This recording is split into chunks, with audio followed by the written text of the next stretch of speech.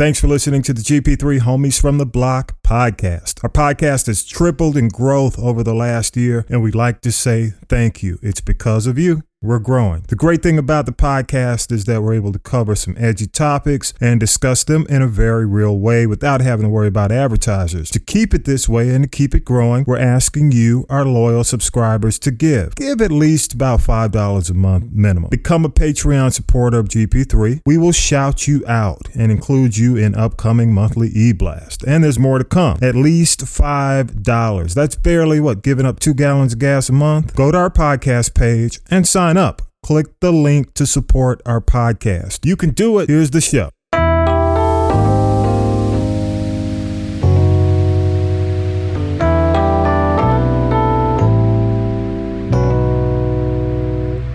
We three from GP, ran to Tommy B, broadcasting live on your frequency, giving you updates on these Georgia streets. These are voices for the people that don't get to speak.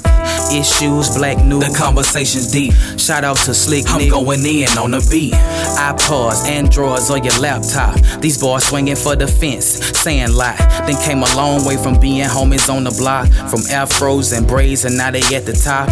You want facts? This is where I get them from. GP3RTT@gmail.com. Send them feedback and they'll be sure to send a response. I gotta go now. The show starts in 3, 2, 1. Welcome to the GP3 Homies from the Block podcast. Connect via email at gp3rtt@gmail.com. Leave a voicemail 413-556-9546. Follow us on iTunes. Give us a 5-star. Follow us on SoundCloud. GP3 Homies from the Block. And now, here's Ran and Tommy B. GP3 Homies from the Block. Hey, what's up, y'all? Welcome back. It is GP3 round 116, back in the building after a hopefully a restful holiday. What's up, Rand? How you doing, man? Doing fine, man. How was you? Oh, I'm good, man. I'm good. How was your holiday, man? Have good, good tidings of joy? Yeah, it was cool. Good. Hey, man, go ahead and let people know the GP3 story. We'll jump right into it. GP3 stands for Grove Park 3. The three of us, I'm Rand, Tut, and Tommy B. We all come from the Grove Park community in Atlanta, Georgia. We went to Grove Park Elementary School. I lived on South Elizabeth Place. Tut, I remember Maritai, lived on Charlotte Place. And Tommy B., where did you live? North Avenue, man. So, hey, man, I'm going to let you go ahead and get into your shout-outs. What you got? I really don't have many shout-outs, man, because I was really just trying to reflect on the year. So I really don't have a lot of shout-outs. Just an interesting tidbit. You remember that young girl several years ago? She was in the World Series. Her name was Monet Davis. No, the female pitcher. She was an African-American female pitcher in the Little League World Series, and she won a game. She was about 14 years old. Well, she just recently signed a letter of intent to play softball at Hampton University, man. I thought that was great, man. She was on the cover of Sports Illustrated. She was wow. She was a very, very talented young lady, Monet Davis. Excellent, man. So she's going to be at Hampton on scholarship doing her thing. That's good. Good stuff. Yeah. So, she paved the way for young ladies to play Little League World Series with her exposure. But, again, it just shows that she is moving on in life and she's got an opportunity to get a free education. Good stuff, man. Good stuff. What else you got? Just want to say thank to the people at Podcast Atlanta. Was hanging out with them the other day and had a great time with them. Excellent, man. Good stuff. How was the whole podcast scene, man, at Podcast Atlanta? It was great, man. Great. Met a lot of interesting people, a lot of different voices, learned a lot of new things. Some great opportunities out there. And the Atlanta community is busting at the seams in terms of podcasting. I can imagine. Good stuff, man. I'm glad to hear it. You got anything else, man? I'll jump into a couple of things. No, man. No. Okay.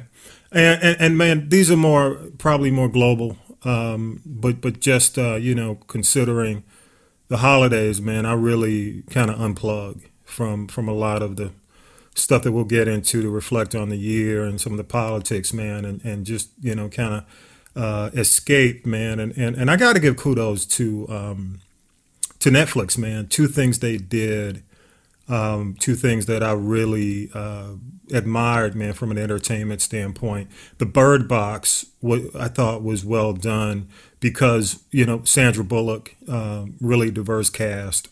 When, if you recall, man, last year we were talking about, one of their blockbusters. I think it was The Bright, which was Will Smith. It didn't do well, even though a lot of folks saw it.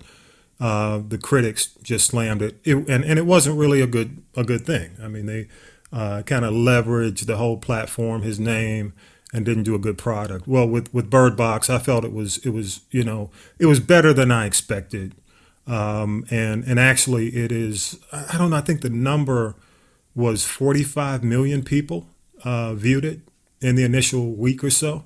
And that's a big number, huge number for that platform.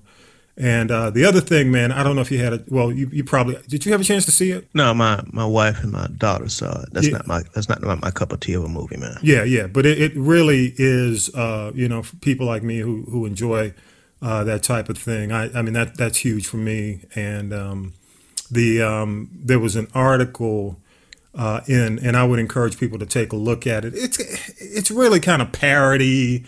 There's a little sarcasm, but Michael Harriot did an article called Netflix's Bird Box is really about how white people don't want to see racism. And it's funny because he writes funny pieces. But if you look at it, and I'm not going to go into it because there are a lot of spoilers in the article. So if you're going to read it, and if you haven't seen it, then you don't care about watching it, or you've already seen it and you want to get that insight. I thought he did a phenomenal job. So again, the article, and I'll post this in the podcast page. Netflix's Bird Box is really about how white people don't want to see races. Really insightful, man. And honestly, man, it kind of wraps up and sums up 2018 in a nutshell for me, considering all the stuff we went through in 2018 and beyond. The other thing, they released this thing called Bandersnatch, which I think is really going to change how we watch the streaming services, man. Even though I think it's flawed, Bandersnatch really opens up the door for so many things. I mean, I was technology-wise amazed. And what I think it's going to, and Rand, just to kind of give you some insight, because I know it's not something you follow, but it's interactive viewing. And what it does is it allows you to choose your ending, but it allows you to make choices throughout your viewing. And I'm here to tell you that, can you imagine, let's take it to your level. Like if you're watching, let's say it's I'm familiar with the concept. It's been around for years. Yeah, it's been around for years. The problem has always been executing it. So Absolutely. It's been around for years. And the thing now is it allows the execution, not to say it's seamless, but it allows the execution to the point. Just imagine watching something like, let's say it's it gives viewers a customized experience. Oh, perfect. But imagine watching something like Black Panther interactively like that. And you have a choice as to whether or not certain characters get killed off, or, the show, the thing goes in different directions. I think it's going to change a lot of what we watch, the way we watch it, and just has so many different usages. I mean, there's so much usage and so many opportunities with it. So kudos to Netflix, man. So it's already been launched? Oh, it's out. Yeah, it came out a couple of days ago.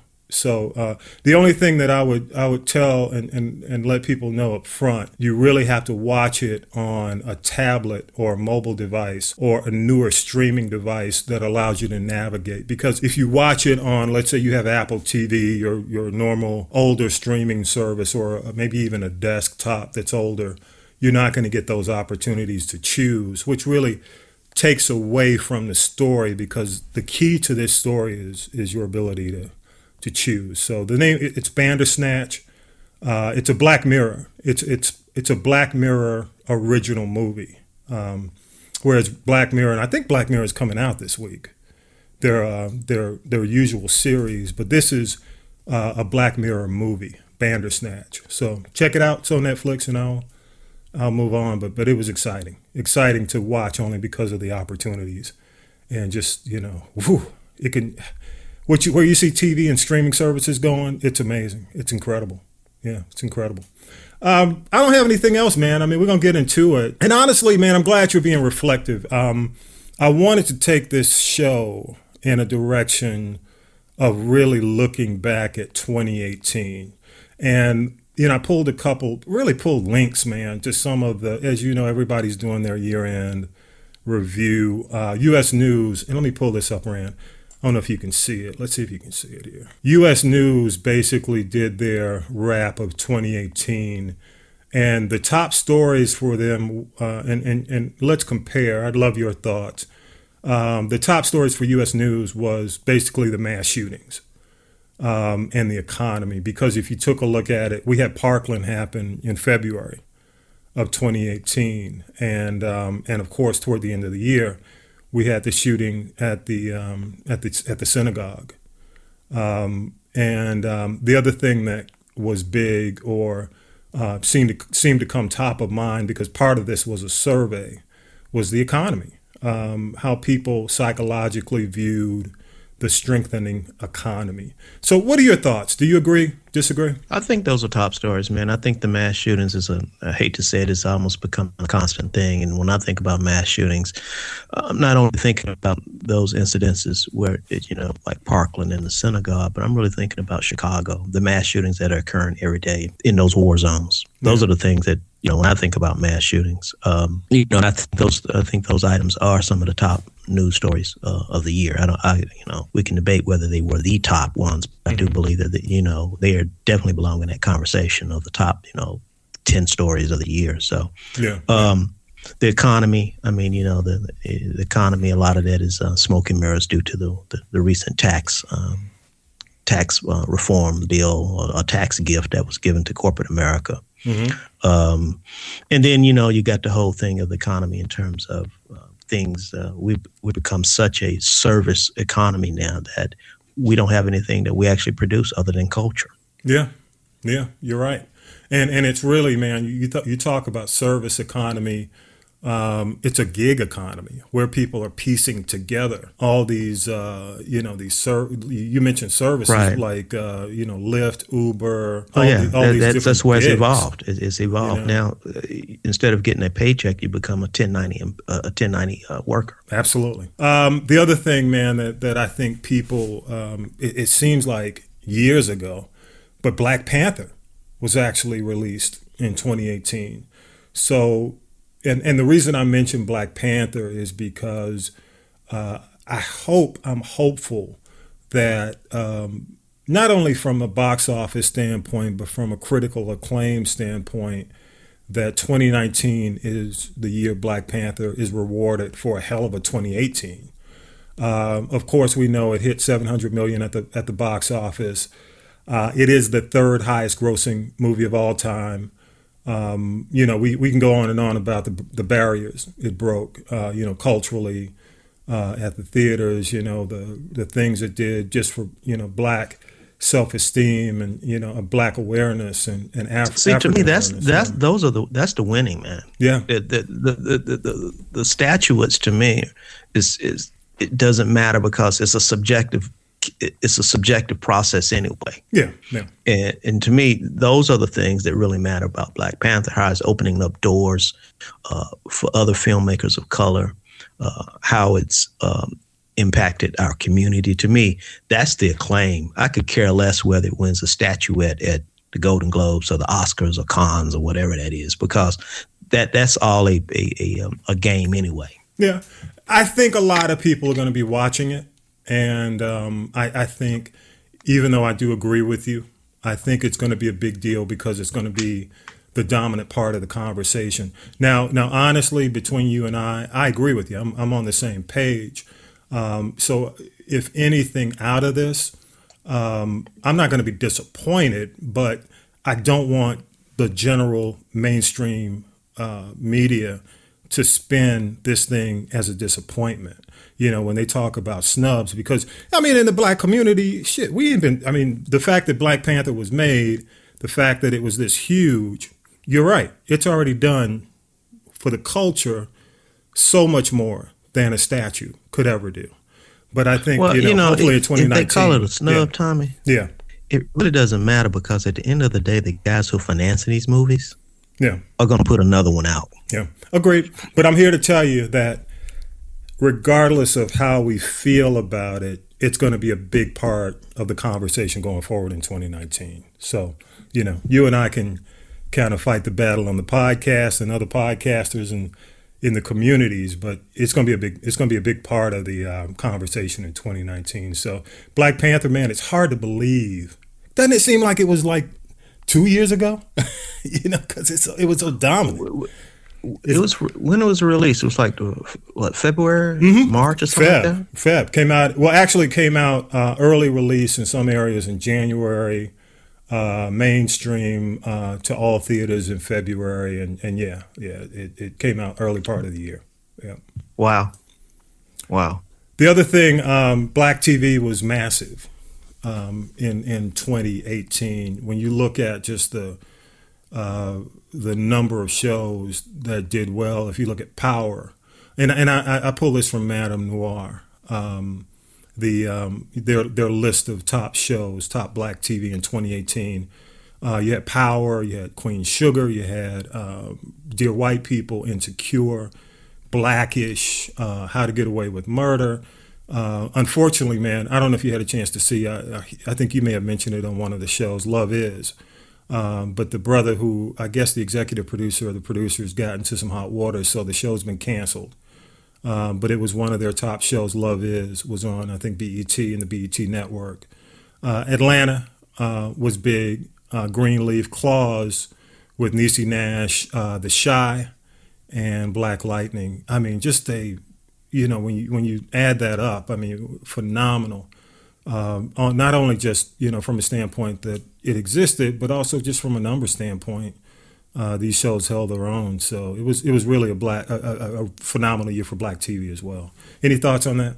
Man, I mean, this is a power list, man. And, we haven't even talked about some of the other shows that didn't even make the list that were just as good. So I mean, that lets you know how well the proliferation of shows is coming out. The quality of the shows is that there are some other shows on this list, that didn't even make it. Yeah, that were pretty good and had nice numbers. So kudos to all these shows. I mean, it's great to see shows like Queen Sugar, Insecure, How to Get Away with Murder, even Greenleaf, and The Chi, shows that were actually the showrunners were women. Quite a few, and that's a cool thing. And in terms of who we lost, man, Aretha, the Aretha Franklin death was huge. The funeral within itself was an event. It took over. So, good article. CNN kind of talks about it. CNN.com talks about some of the highlights from the funeral looking back. Well, any particular highlight that stands out when you look back? Well, when I think about Aretha, I mean, Aretha was for me was the tip of the iceberg when I think about some of the icons that passed this past year. I mean, she was the tip of the iceberg. I mean, when I think about it, Winnie Mandela, Dennis Edwards. I mean, the second major voice of, actually maybe the third voice of the Temptations. People like Edwin Hawkins. People don't realize, Oh Happy Day, how that was such a powerful song in the late 60s and early 70s. Ron Dellums, brother who did a lot in Congress. Linda Brown of the Brown versus Board of Education. She passed away. LaRon Bennett. I mean, he was the right-hand man to John Johnson at Johnson Publishing. I mean, he wrote one of the definitive books on African American history before the Mayflower. Wyatt T. Walker, one of Dr. King's most strategic foot soldiers that you don't hear a lot about. But I mean, a lot of people, Nancy Wilson, a lot of iconic people that passed, and the Queen, I think her funeral kind of summed up the greatness of our people and all the individuals that passed. Yeah, absolutely. And not to mention, in entertainment, a couple of folks like Craig Mack in hip hop had died earlier in the year. And I'm going through this list. Oh, Love Starsky, one of the great DJs, one of the early DJs, you know? Yep. We talked about, we spent a lot of time the year, Joe Jackson, from of course, the patriarch of the Jackson family. That's right. Died at 89. We talked the original boy band. Yeah. Talked about Anthony Bourdain from CNN. Let's see, I'm going down this list here. If we missed anybody, of course, Aretha we lost, and Charlotte Rae from Different Strokes. I mean, it was. I mean, the list is just. I'm looking at. I mean, they've had. Can you believe this man that Todd Bridges is the last surviving cast member of Different Strokes? Wow. Everyone has passed except for Todd. And remember, amazing. Todd was the one that had drug problems for years. He was the one. Now, what's her name? Dana Plato. She passed away several years ago. Yeah, she was homeless almost. I mean, strung out, heroin, you name it. And yeah. She never could recover. No, she'd gone. She did so much damage to her body. I think in the last couple of years she was in a recovery mode, but the damage had been done. Yeah, agreed. You had Burt Reynolds pass away. That's right. Let's see. I'm going down toward the end of the year now. And we've not had a show since Nancy Wilson passed. But Nancy Wilson, man, I mean, and the thing that impacted me when I look back on Nancy Wilson, man, was not necessarily, even though she was, a staple in jazz, of jazz vocalist, the pinnacle, of jazz, black female or just jazz vocalists, women in general. She was just a presence because when you grew up in the 70s, you saw her everywhere. You saw her do TV. You'd see her pop up in movies. Her career, even though she was very quiet, very laid back, a classy woman, she did so much. So she was more, I guess you could call her just iconic. Her presence, more even outside of her music. Because if you ask, okay, what was a big Nancy Wilson hit? You couldn't think of a big Nancy Wilson record. You just knew her, So right. And had a chance to meet her once, man, and just a classy, incredible human being. Did a lot for charities and humanity. Will definitely be missed. And last but not least, man, and I'll mention this, Penny Marshall, Laverne and Shirley, but even beyond that, did one of my favorite movies of all time, The Preacher's Wife. Penny was, definitely one of a kind, in terms of what she left Hollywood. So yeah, she was one of the few women who was able to land contracts. Yeah, she was the first to hit 100 million, over 100 million with the movie Big. Right. That catapulted Tom Hanks's career. Then when she did A League of Her Own, that made Madonna and Rosie household names. Yep. In terms of movie fans, and she was one of the first ones. I mean, she had small screen success and was able to parlay that to behind the camera, and she did a lot behind the scenes. Yeah, agreed. So, kudos to her success, and definitely she'll be missed in Hollywood. But the legacy has already been left when you take a look at, female directors and just women in Hollywood. How she elevated the opportunities. So, kudos. Hey, man, I'm a roll with what you got, man. If you look back at 2018, we've gone through quite a few things, but is there anything? A couple things that pop out in mind. One is how Shea Moisture decided that it was going to give back, and they'd set up a fund, $100 million fund for women entrepreneurs. I thought that was huge right there. I agree. Not too many times you hear us doing stuff like that for us. Also, too, Black women magic at the polls. Yep. It worked both ways. It helped some candidates get in office, and also, unfortunately, it hurt Andrew Gillum down in Florida. Yeah. Have we heard? Have we? I mean, you and I talked about the percentages and how that worked against him. Have you heard any other insight from people in terms of why? No, I haven't heard any other insight on the why. Yeah. I haven't heard the why. I thought that was interesting. I just thought that was interesting. Yeah, but go ahead. The voter turnout, it increased, but when is 50% a passing grade? Yeah. Yeah. You know, I mean, we are excited about 50% voter turnout, but when in your life when you make a 50, that your teachers and parents reward you? Agreed, man. We gotta stop keeping the bar low, or accepting the low bar in many ways, man, and that's definitely one of them. Yeah. Right. So one of the things that my family has done for the past 20 years is that we have a voter pledge, and over 50 of us signed it. And for the past 20 years, we've had 100% voting in my family, and that's something that we are very conscious about. We said we're going to vote because we had family members who were in the struggle, who put their lives on the line. And I would encourage other people to do a voter pledge with your family members. Make sure you vote every election. That's the least you can do, man. It's the least we can do. That's right. I vote for even dog catcher. I vote for everything. It's the least we can do. That's like just showing up. You know? That's right. Showing up as Woody Allen said, showing up is 50% of a success. So I encourage you. I mean, you know, everyone has these viral videos of dancing and all that type of stuff. Do one of voting. I agree.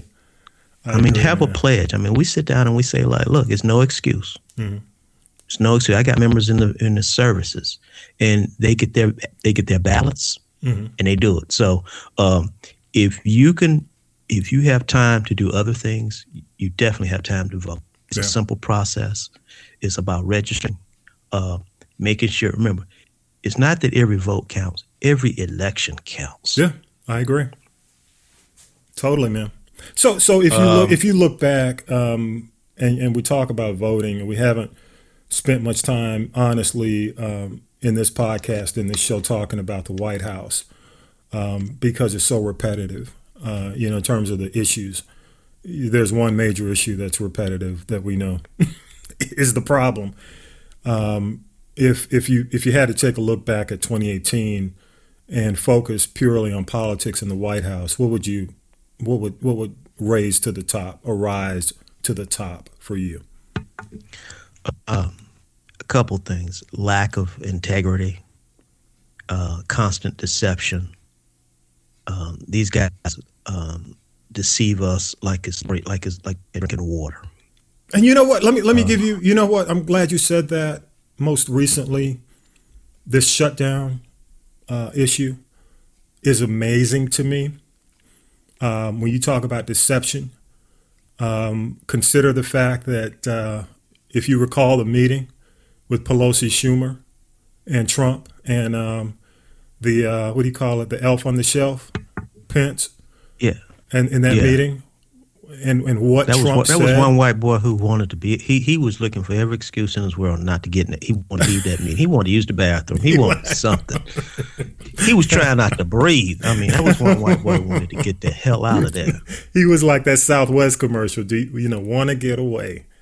Right. I mean, he was so uncomfortable, man. He was like, I mean, I'm just surprised that, quite honestly, that no one of his staff interrupted. Yeah.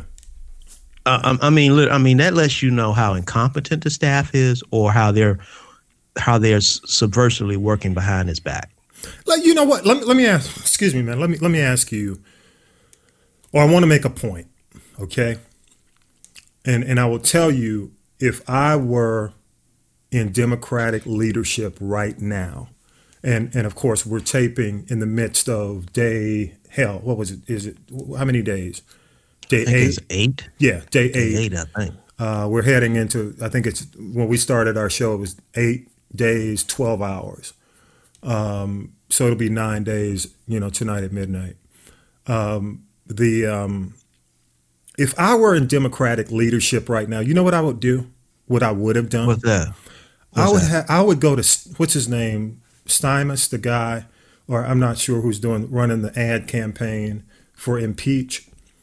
And I would have gone to Michael Bloomberg and I would have basically said, look, let's pool our resources and let's just run while people are at home watching TV, watching Netflix, watching all these shows where I can buy ads.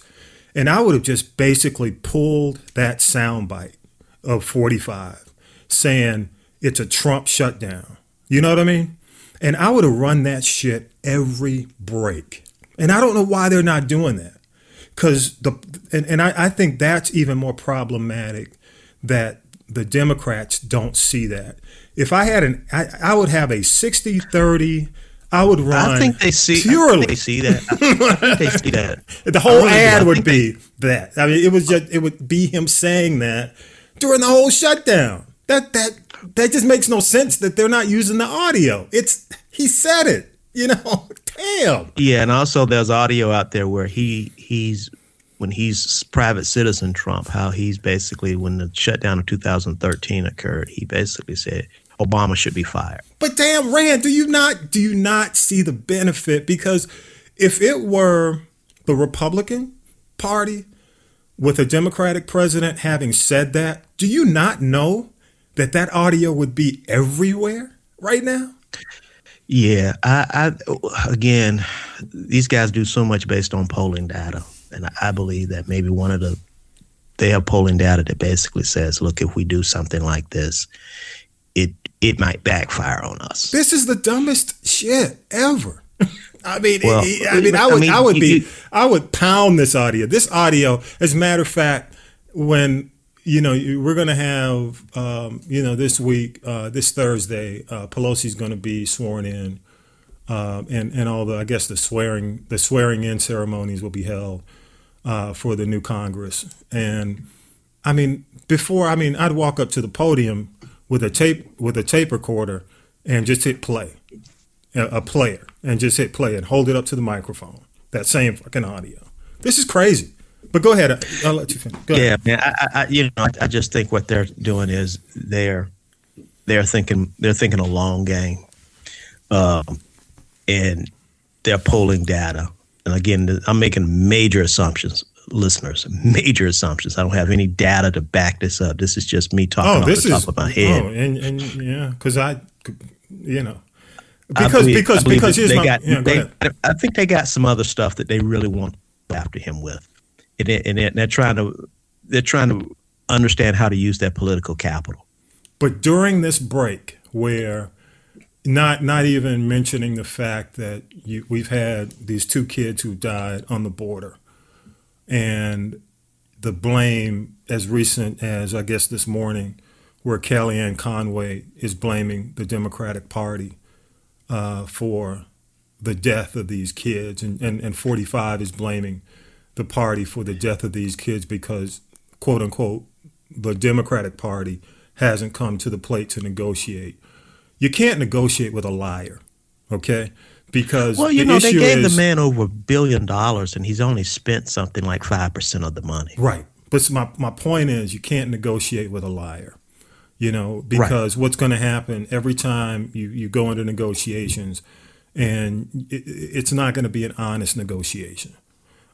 Basically, the bar gets the goal line gets moved constantly, and when you got Rush Limbaugh and Ann Coulter and Laura, but you know what? They're entertainment. Those guys are entertainers. Well, see, they got the best job in the world. Yeah, because they don't have to be responsible for it. That's right. It's like the guys when you watch a sporting event, how they sit there and they give they commentate their critique on what's happening in the game. They're not the coach. It's the armchair quarterback syndrome. Yeah. Right. And so they're doing that, and this guy's responding to that because he doesn't have an end game. No. The problem is this is his game. Yes. His whole candidacy was built on this physical structure. Yeah, I agree. And he doesn't have an end game in sight. And he's painted himself in a corner that he doesn't know what he doesn't know what to do. I mean, think about this, man. Yeah. almost half his cabinet is acting or interim. Yeah. You look at Mattis is gone, and we haven't talked about the fact that that's happened, because we've been on hiatus, all these departures. Yeah. The guy who was leading the effort with ISIS, against ISIS, he stepped down too. Yeah. He stepped down. I mean, and then you're going to sit there and lie to the troops when these guys can open up their paychecks and tell whether or not they got a 10% raise? Yeah. Come on. So when you mention, deception, things like that at the top, I just think, if anything for 2019, Rand, I think the guys who are, and let's take polls out of it for a moment. The truth is the truth. And if we don't basically take the data and the recordings and the written pieces, the FACTS, the facts, take it and put it out there in a way where it's repetitive and it's clear.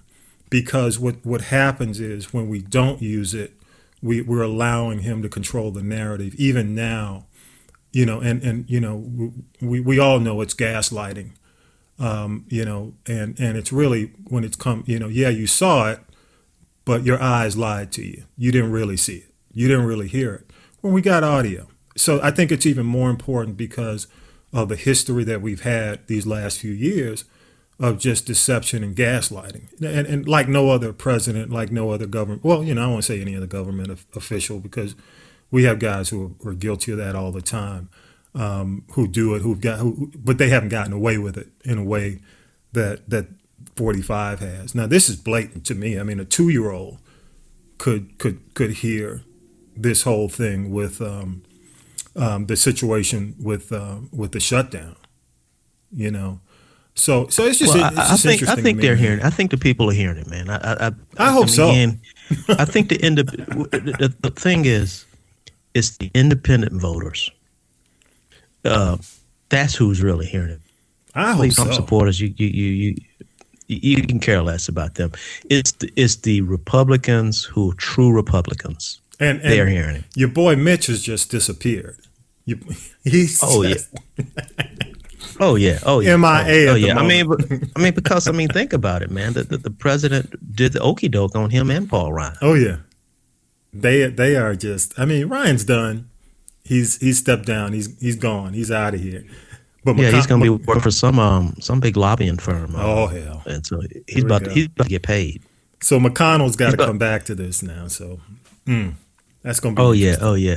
Well, see, McConnell's thing is he's an ideologue and he has an agenda, and he can care less about the government shutdown. Quite honestly, he's focused on his agenda, and one aspect of that agenda which they're working very hard and have been successful at is changing the court system by putting in the judges. This whole justice reform thing, I give them credit; it needed to be done, but at the end of the day, the law is administered by judges and interpreted by judges, and so. So they're focusing on that agenda right there, and he's trying to stay out of the circus. Yeah. Well, a circus it is. A circus it is, without a doubt. Oh man. Oh yeah, man. It's as I heard a guy say the other day, he was talking to white folks. He said, "This is why we have affirmative action, so that we don't have to deal with crap like this." Yeah. And because affirmative action has been painted as a quota system, this is what you got to deal with. You got an incompetent guy running the country, surrounded by yes people. Yeah, and you know what? I respect something Michael Bloomberg said this weekend. He has said, because they're looking forward to 2020. And one of the things he's said is that the presidency is not an entry-level position, and we need to raise awareness of the fact that we can't go through this again. It's not an entry-level position. And, well, the sad thing about it is, if he had advisors that he would listen to. Oh, that's not going to happen. Right. And see, because when you think about it, Obama did not have a lot of experience at the national level. Clinton did not have experience at the national level. Yeah, but they had political experience. They had political experience. Had governmental experience, though. And they were leaders in that. Leaders understand who to bring in.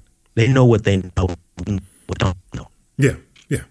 Yes, absolutely. I mean, I think that's you said it best right there. They knew what they didn't know, and understood that. Yeah, go ahead. Right, and in being a leader, you have to be self-effacing. I mean, to quote Michael Jackson, "It's the man in the mirror." You got to look in the mirror yourself. Yeah, and when you got a guy who the emperor is butt naked and no one wants to tell him that, that's a problem right there. I mean, again, every time there's something, I've noticed that he's upset if it's not about him. Yeah. Even at the Bush funeral, he was upset because it was not about him. Yeah. So that's why he makes the mob entrance, like he's in some mob movie at the funeral. Yeah. And even though he visited the troops, he screwed up a good thing. He did a kind gesture, but screwed it up. Yeah. But we've you and I both said, or you said, or Tony Schwartz is very clear about everything he touches. So it's a turd. It turns into a turd. So you and I aren't surprised.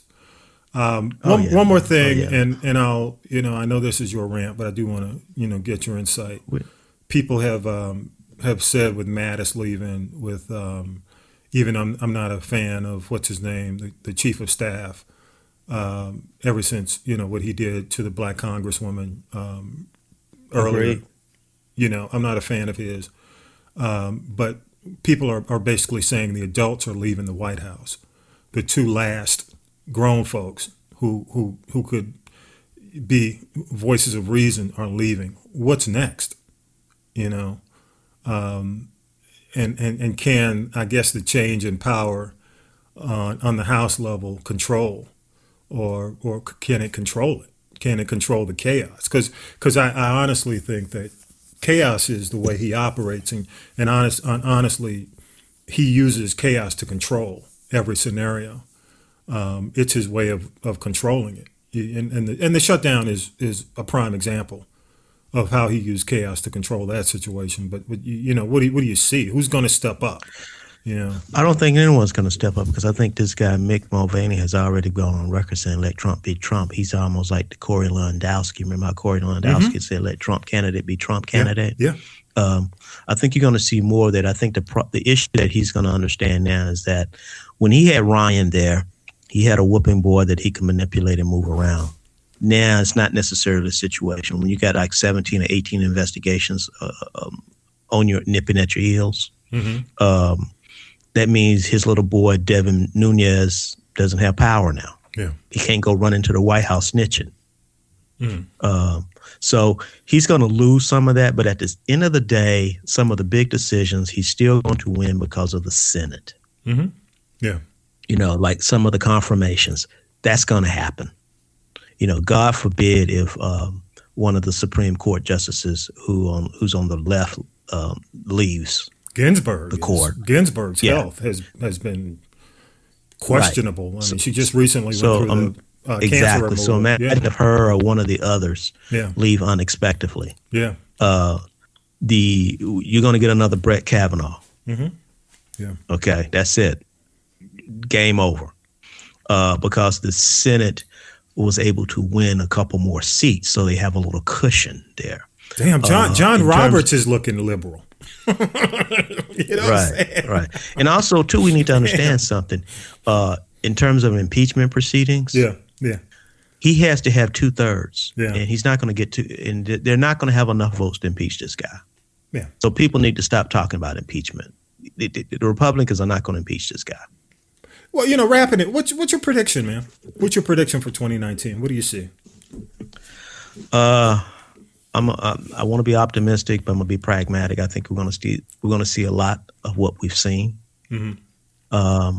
I think we're gonna, as you and I have said several weeks ago, probably around February or March, we'll probably hear something from Mueller.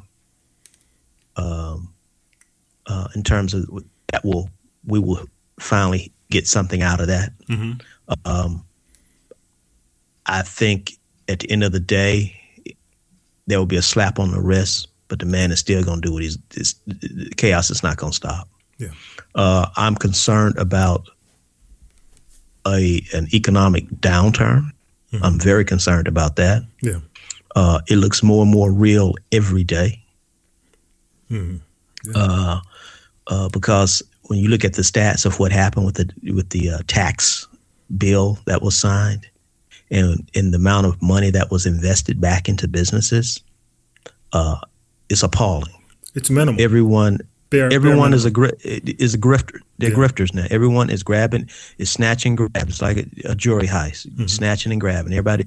That's the thing that really concerns me, is that right now we have a mindset, particularly in D.C.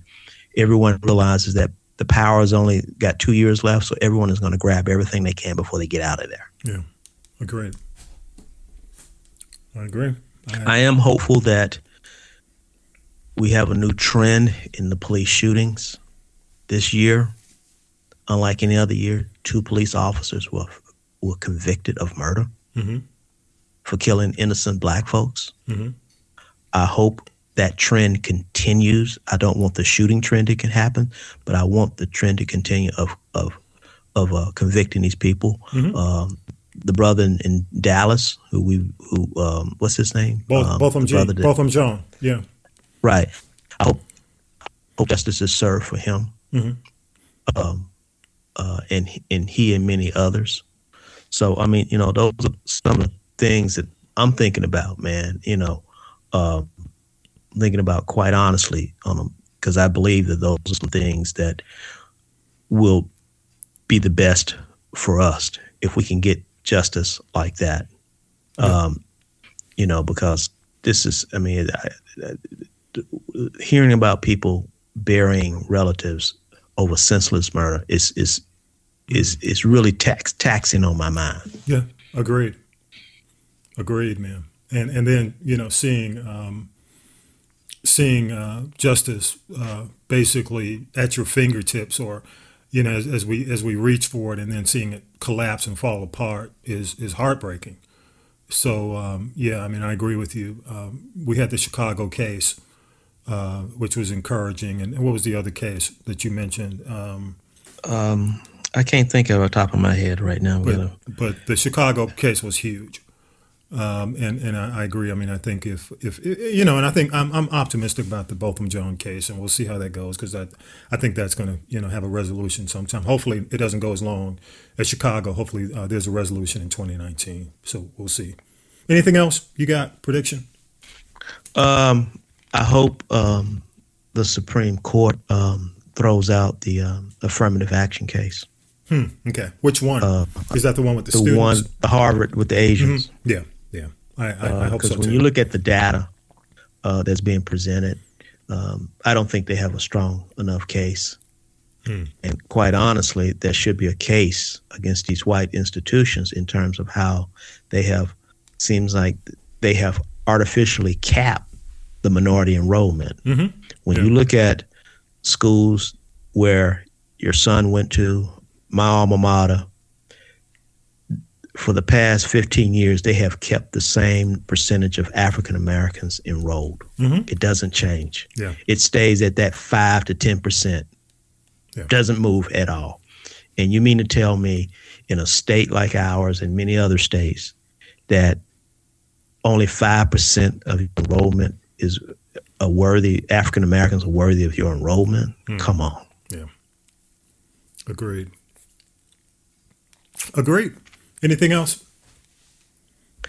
No, man, I just wish everybody a good start to the year. Mm-hmm. Sit back, reflect, come up with your plan, and do it. Yeah, agreed. And I'll tell you, man, I've gone through, just about everything that stood out for me in 2018, and I'm in agreement with you in terms of us seeing more justice. But I will say that my major concern is how the House will handle its new opportunity with power, and whether or not Pelosi will do the right thing going into office. Going into her role, where she's been there before, but her new role in terms of controlling, the House, and that's going to be critical to everything because, we are looking at the Mueller report coming down. You and I were hopeful that we'd hear something before the end of the year. We're not going to hear it before the end of the year, obviously. And but I'm going to say this and just go out on a limb that the longer this report goes on, the more damage is occurring. And whether it's physical, legislative, judicial damage, or just psychological damage, to the country, man. Because I do believe ultimately we're going to have to fix this. We're going to have to bring people together. So we do, even though we've got the Joker, on Pennsylvania Avenue, man, the Heath Ledger Joker at that. Shit. I mean, we got to start looking at 2020, man. We got to start thinking about who can clean this up. And I don't believe somebody like, even though I know Prez O is a big fan of this whole Beto movement, I'm not. I don't think he can clean this up.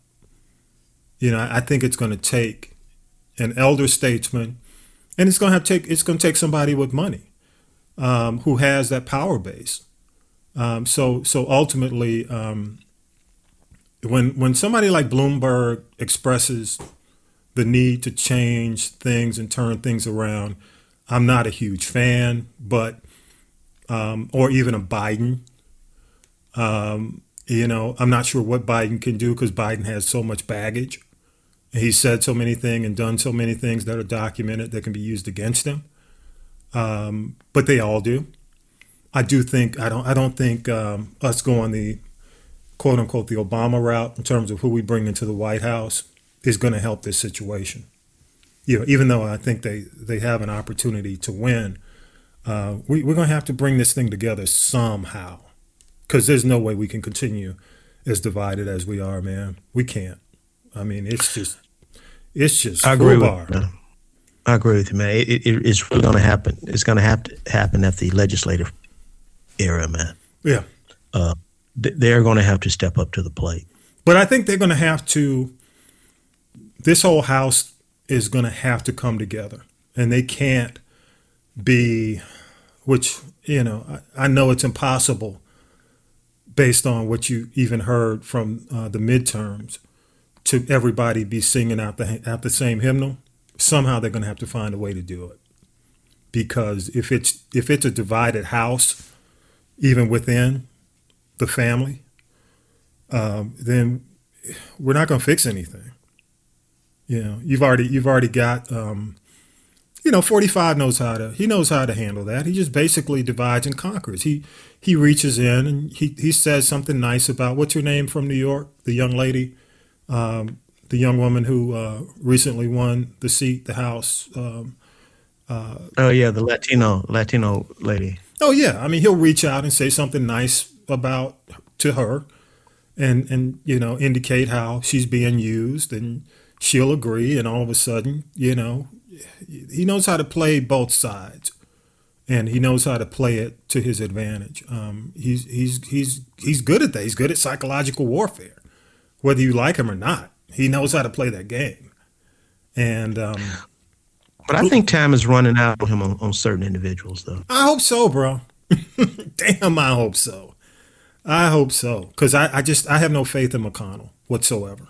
I have no faith in. I mean, he is not that he was ever somebody I cared about or had faith in, but even more. I mean, it's like, how can you, I guess, how can a disappointment be more of a disappointment? He's found a way for me. He could, his bar is under the ground. So, it's buried. I agree with you. The bar is buried. So, man, with that, man, I'm just going to be optimistic with the fact that the House is flipping. I'm optimistic in the midterms carrying over, the spirit of the midterms carrying over. And that's on the political front. On the entertainment front, I'm extremely optimistic about the opportunities in the African American community, just in terms of how we're taking advantage of the distribution streams, the Netflix opportunities, where you look at, what's her name from How to Get Away with Murder, Shonda Rhimes, and the guy from Blackish. These folks, have received opportunities to where they can continue to, keep our stories alive. The opportunities there are really pretty amazing when it comes down to what we're seeing and our opportunities, and that leaves a lot for our young people. Your daughter is looking at acting and entertainment opportunities, and it keeps that open for the youth. A little concerned about Georgia. God damn, and I hope the Georgia film industry stays strong with your boy coming in. I ain't gonna say that. I'm sorry. I didn't mean to call him your boy. That's a. Well, based on what I'm hearing, yeah, he should. He's not going to touch it. He's not going to touch the industry, man. This religious bill is what concerns me the most, which he continues to dangle in front of his base, and I will say Governor Deal squashed it. He needs to squash that. And he needs to, quite frankly, squash that at inauguration. And it does not need to be an issue because, we both saw what happened in North Carolina and how it demolished the opportunities for North Carolina. And Georgia benefited from that. So, I just hope he stays away from that fire because it's a fire that can kill you, man. Yep. Oh, yeah, bro. It can kill you. Yep. I just want to continue to see the social activism from the entertainers and the athletes out there. Mm-hmm. I'm glad people are reaching out to what's the rappers, Travis Scott or whatever his name is. Oh yeah, Jay-Z reached out to him about the Super Bowl and his participation in the Super Bowl. I hope other rappers and other artists and other athletes continue to reach out to him so he can see the ramifications of his decision. I'm not going to say the error of his ways, but at least he can fully understand the ramification of his decision that he's about to make. Yeah, agreed. Unfortunately though, when you get in that side of that Kardashian Jenner world, somehow it's like a dark mirror. They suck your brain out. It is a Black Mirror episode. It is. You become a minstrel. What's his name? By the way, man, I forgot to shout him out as well. What's my boy's name? Damn. Key and Peele, Jordan Peele. New trailer came out for his movie Us. If y'all haven't had a chance to see it, go to your favorite trailer location, if it's Apple Trailers or whatever, and you'll see the trailer for the new movie coming out in March. It looks crazy, exciting. It looks good. It looks good. I'm excited about that as well. So Jordan Peele, continue to do your thing. All right. Make sure y'all go to Castropolis.net. Everything is there. All the podcasts. We're going to keep doing our thing with GP3. Got some other shows coming up. You Need to Know, Damn We Grown, Dope Black Chick. Thank you so much. Evie and her podcast, Rise Up Doyens. Don't forget you can email us at gp3rtt@gmail. Make sure you follow us on Twitter. We're trying to get more Twitter followers. We're doing good on Instagram. We need Twitter. We don't promote Twitter as much, and I'll be honest, I don't spend a whole lot of time on Twitter, but I think Twitter, with what Facebook is going through and Instagram being a part of Facebook, there are going to be some interesting challenges for Zuckerberg going into 2019, especially with this new Congress, this new House. They're going to put a lot of pressure on social media. And I think, unfortunately, or fortunately, I'm not a big fan of Facebook. I don't spend a lot of time there. But I think the whole Facebook game and Instagram game is going to change. And I think it's going to have to be another shift probably over to Twitter, where Twitter probably is not going to be in the initial line of fire as much. So we'll see how that works. But continue to follow us and continue to support. We appreciate the support so far. Appreciate the growth. And with that, man, you got any parting remarks, sir, before we wrap up? It's a wrap 2018. Man, I don't have anything profound to say other than finish strong and start strong. Yep. Well, with that, man, number 116 is in the can. Happy New Year to everyone.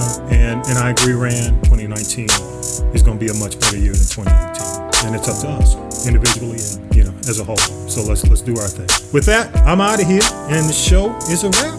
Peace. Peace. You've been listening to the GP3 Homies from the Block podcast. Connect via email at gp3rtt@gmail.com. Leave a voicemail 413-556-9546. Follow us on iTunes. Give us a 5-star. Follow us on SoundCloud. Search GP3 Homies from the Block. Special thanks to music by Millennial Nick, rap SB2G, graphics Lady J. Thanks for listening.